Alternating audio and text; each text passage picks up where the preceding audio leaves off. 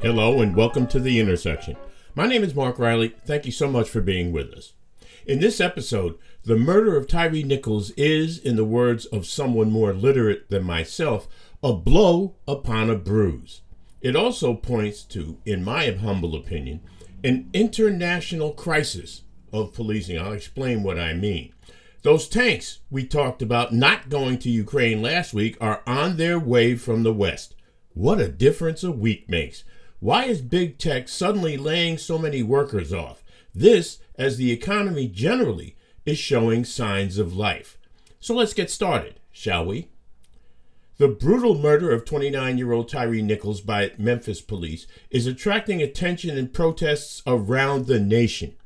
Body cam footage of his death can be seen on national television, and it is not pretty.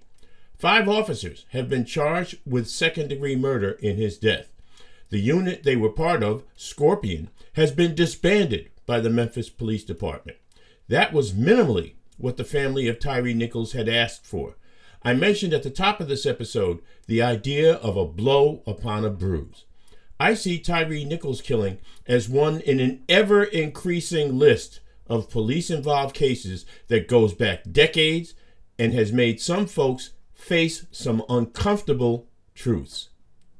All 5 of the officers charged in this case are black, as is the police chief of Memphis, who lobbied for changes in policing in the wake of the murder of George Floyd.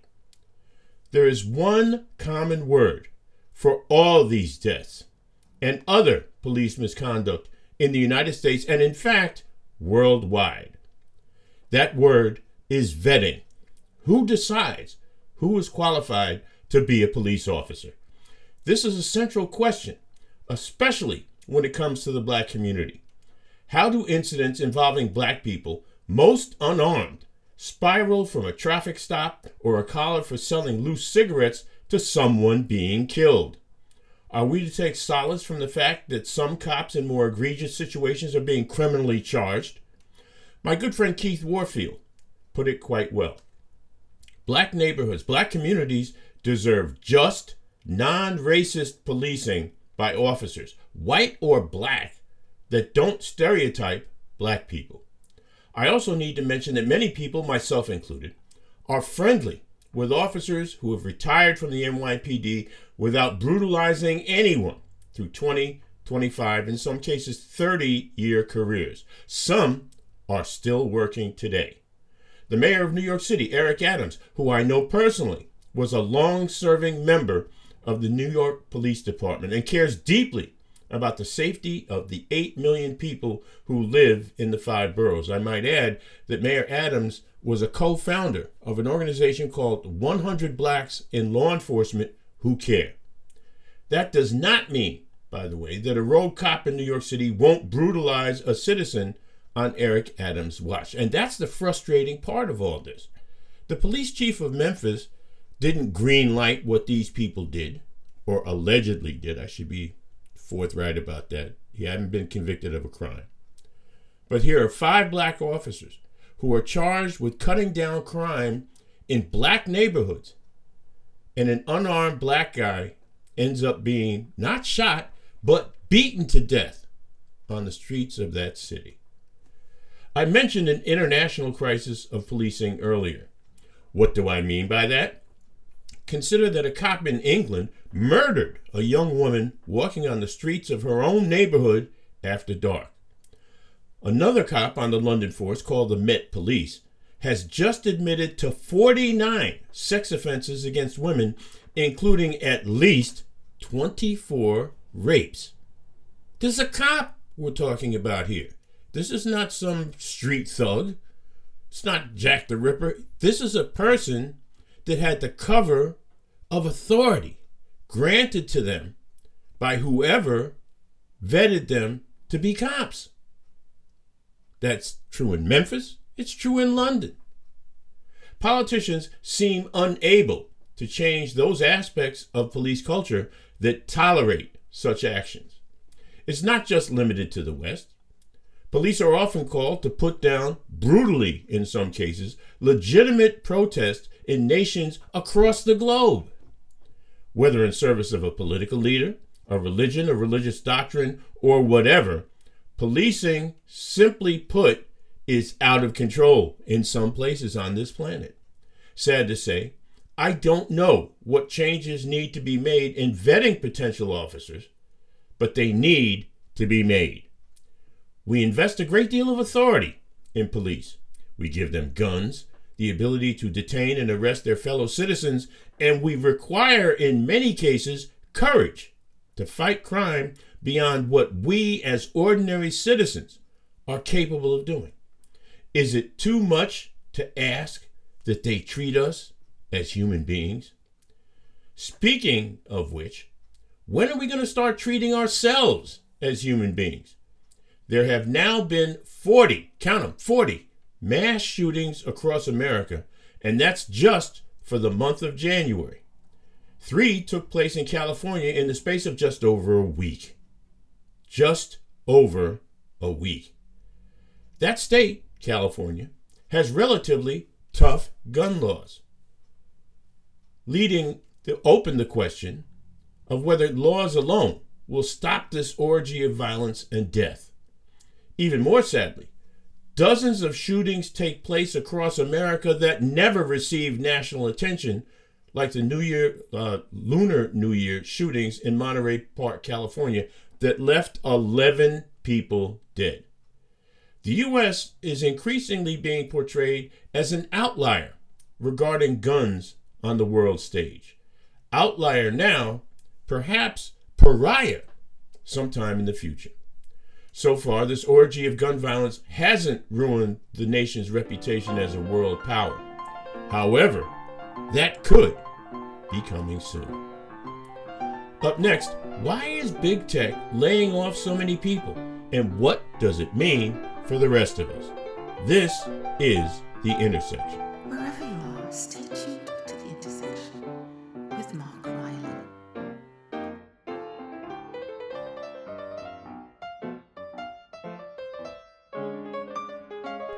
Welcome back to The Intersection. Meta, they of course own Facebook, Google, Amazon, and Microsoft are some of the biggest names in big tech. They put the big in big tech. After a hiring frenzy during the course of the pandemic, these companies and other tech firms have announced massive layoffs, some 200,000 since the start of last year. The so-called Big Four has laid off 51,000 people just in the past few weeks. While not necessarily big tech, Spotify has laid off 6,000 workers as recently as the other week. So what's causing an employment sector that not long ago was booming to suddenly slam on the brakes? Even firms like Meta, which saw a 52% drop in profits last year, made $4.4 billion. A recent article on the NPR, National Public Radio website, says the decline is due to companies anticipating a slackening of consumer demand through this year. In other words, they think people like you and me will be tightening our collective belts in the not too distant future if we're not doing so already. Of course, they also want to send a signal to their shareholders that they're being fiscally responsible. And yet, one has to ask, what about the people who are out of work, even if it's temporary? It seems the workers are the least of big tech's concern. Some may argue that tears should not be shed for relatively well-paid workers who are somewhat removed from the lives of everyday people. Now, that could well be mythology when it comes to big tech. I think a lot of people have the impression that the workers at big tech are all well-paid geeks who sit behind a computer screen all day, etc., etc. So that's not necessarily the case. Just ask some of the workers, for example, at Amazon, who work in the warehouses and have to ask permission to go to the bathroom, allegedly. I would argue, no matter what you think, that the workers who are getting laid off are still people who have bills to pay, families to raise, and the like. But the article in NPR quotes an analyst who put it in cold-blooded terms. And these words are revealing, so I'm going to quote them directly here. Quote, "At the end of the day, people are, to some extent, dispensable, whereas you cannot cut, that is, in your R&D. That's research and development, which is apparently the holy grail of big tech. The other aspect is this. As consumer tastes and preferences in consumption change, big tech has to keep up, as do the plethora of media companies that are trying to expand their reach as well. The ultimate irony is this. The tech sector is laying people off at the same time there are labor shortages in many other areas of the American economy. Funny though, the article quotes analysts who are remarkably sanguine about the actual impact of all these layoffs on the larger economy. In other words, they quote an analyst, and analysts aren't doing this for free either, but they quote an analyst, well, people are dispensable to some extent. Research and development is the important part for big tech. I would say big tech workers need to think about that and let it sink in. And what of the larger economy?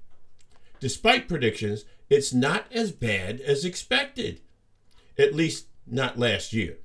Some economists still say, and those economists, analysts, you can put them all in a big pot and boil them. Some economists still say 2023 will be a tough year overall. Yes, inflation is down, but they say not far down enough. The battle over the debt ceiling still looms as a very, very big factor in the economy this year. Republicans, at least some of them, if not most, seem prepared to let the nation slip into default. What political point they're trying to make, I'm not sure they even know. Yet should no deal be reached, the other factors buffeting the economy will look like child's play.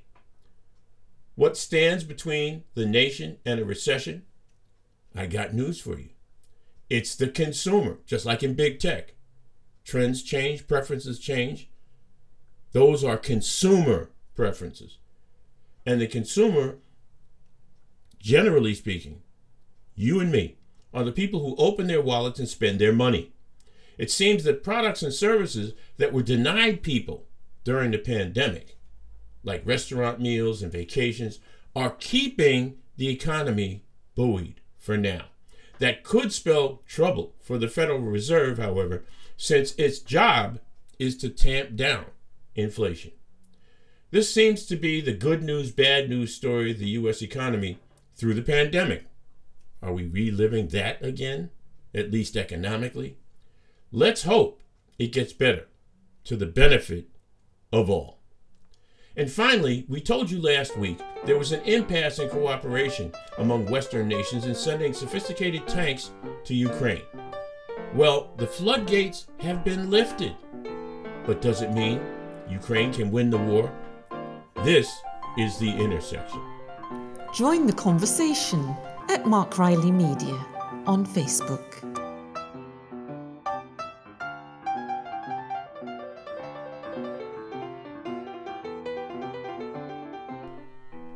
Welcome back to The Intersection. Just last week, we thought the West was split about providing the Ukraine with sophisticated tanks, specifically the Leopard 2 and the Abrams M1. German Chancellor Olaf Scholz, who controls the deployment of Leopards throughout Europe, has steadfastly refused to authorize deployment to the Ukrainian military. Apparently, President Joe Biden and key advisors were split about what to do. Biden himself contacted Scholz, at first without success. Biden, convinced tank use was key to keeping Russia at bay in Ukraine, kept trying. Once Biden committed to sending the Abrams, Scholz relented, that is, on the Leopards. A public spat was avoided. Yet the question we asked last week still looms. Will this additional firepower turn the tide of battle in favor of the Ukraine? Western military experts think the Russians will start a spring offensive to turn the tide of the war in their favor. Seems to me the new weapons can have the effect of neutralizing Putin's military, but they won't by themselves win the war, at least provide victory by Ukraine's definition. There's also the question of how fast Ukrainian troops can be trained to operate this new weaponry. Long odds? Maybe. It's good, however, that the country that's been invaded has the tools to fight back, at least in the short term. Let's hope that they do make a difference, the Leopards and the M1s. See, because if they don't, then you have the specter of politicians, particularly on the American right, who will say it no longer makes sense to throw good money after bad, and that the Ukrainian army cannot win this conflict with Russia on their terms. And then the right and others in America, let's be fair, it's not just the right, but there are two options. You can pressure Ukraine to enter negotiations, or you can try and pressure the Russians to enter negotiations. Right now, there are none. And to be honest with you, there need to be. Why not get people around a table? And that does not mean, by the way, trying to get the Ukrainians to end this war on the West's terms. They have their own terms. Let their terms prevail in this situation. That means repatriating those areas, Donetsk, the Donbass region, back to Ukraine. And this is an important thing because it doesn't always get talked about. The Ukrainians want the Russians to leave Crimea, which they took not the other day, not over the past year since the invasion started, but in 2014. Is Vladimir Putin in a position to do that politically in his own country? The answer may well be no. And as to people around the world, it's not just in the U.S., but in England, in Germany, in France, people who question Putin's sanity through all this, don't bother. None of you, none of the pundits who are talking this stuff are in fact psychiatrists, psychologists, or really have any knowledge whatsoever about what's going on in Putin's brain. We can say safely that this war is an imperialist action on the part of Russia. And for that reason and that reason alone, it needs to stop. It needs to be beaten back. Thanks so much for listening to The Intersection. The executive producer is Kim Jack Riley, and music is by Tevin Thomas. Until next time, please be well.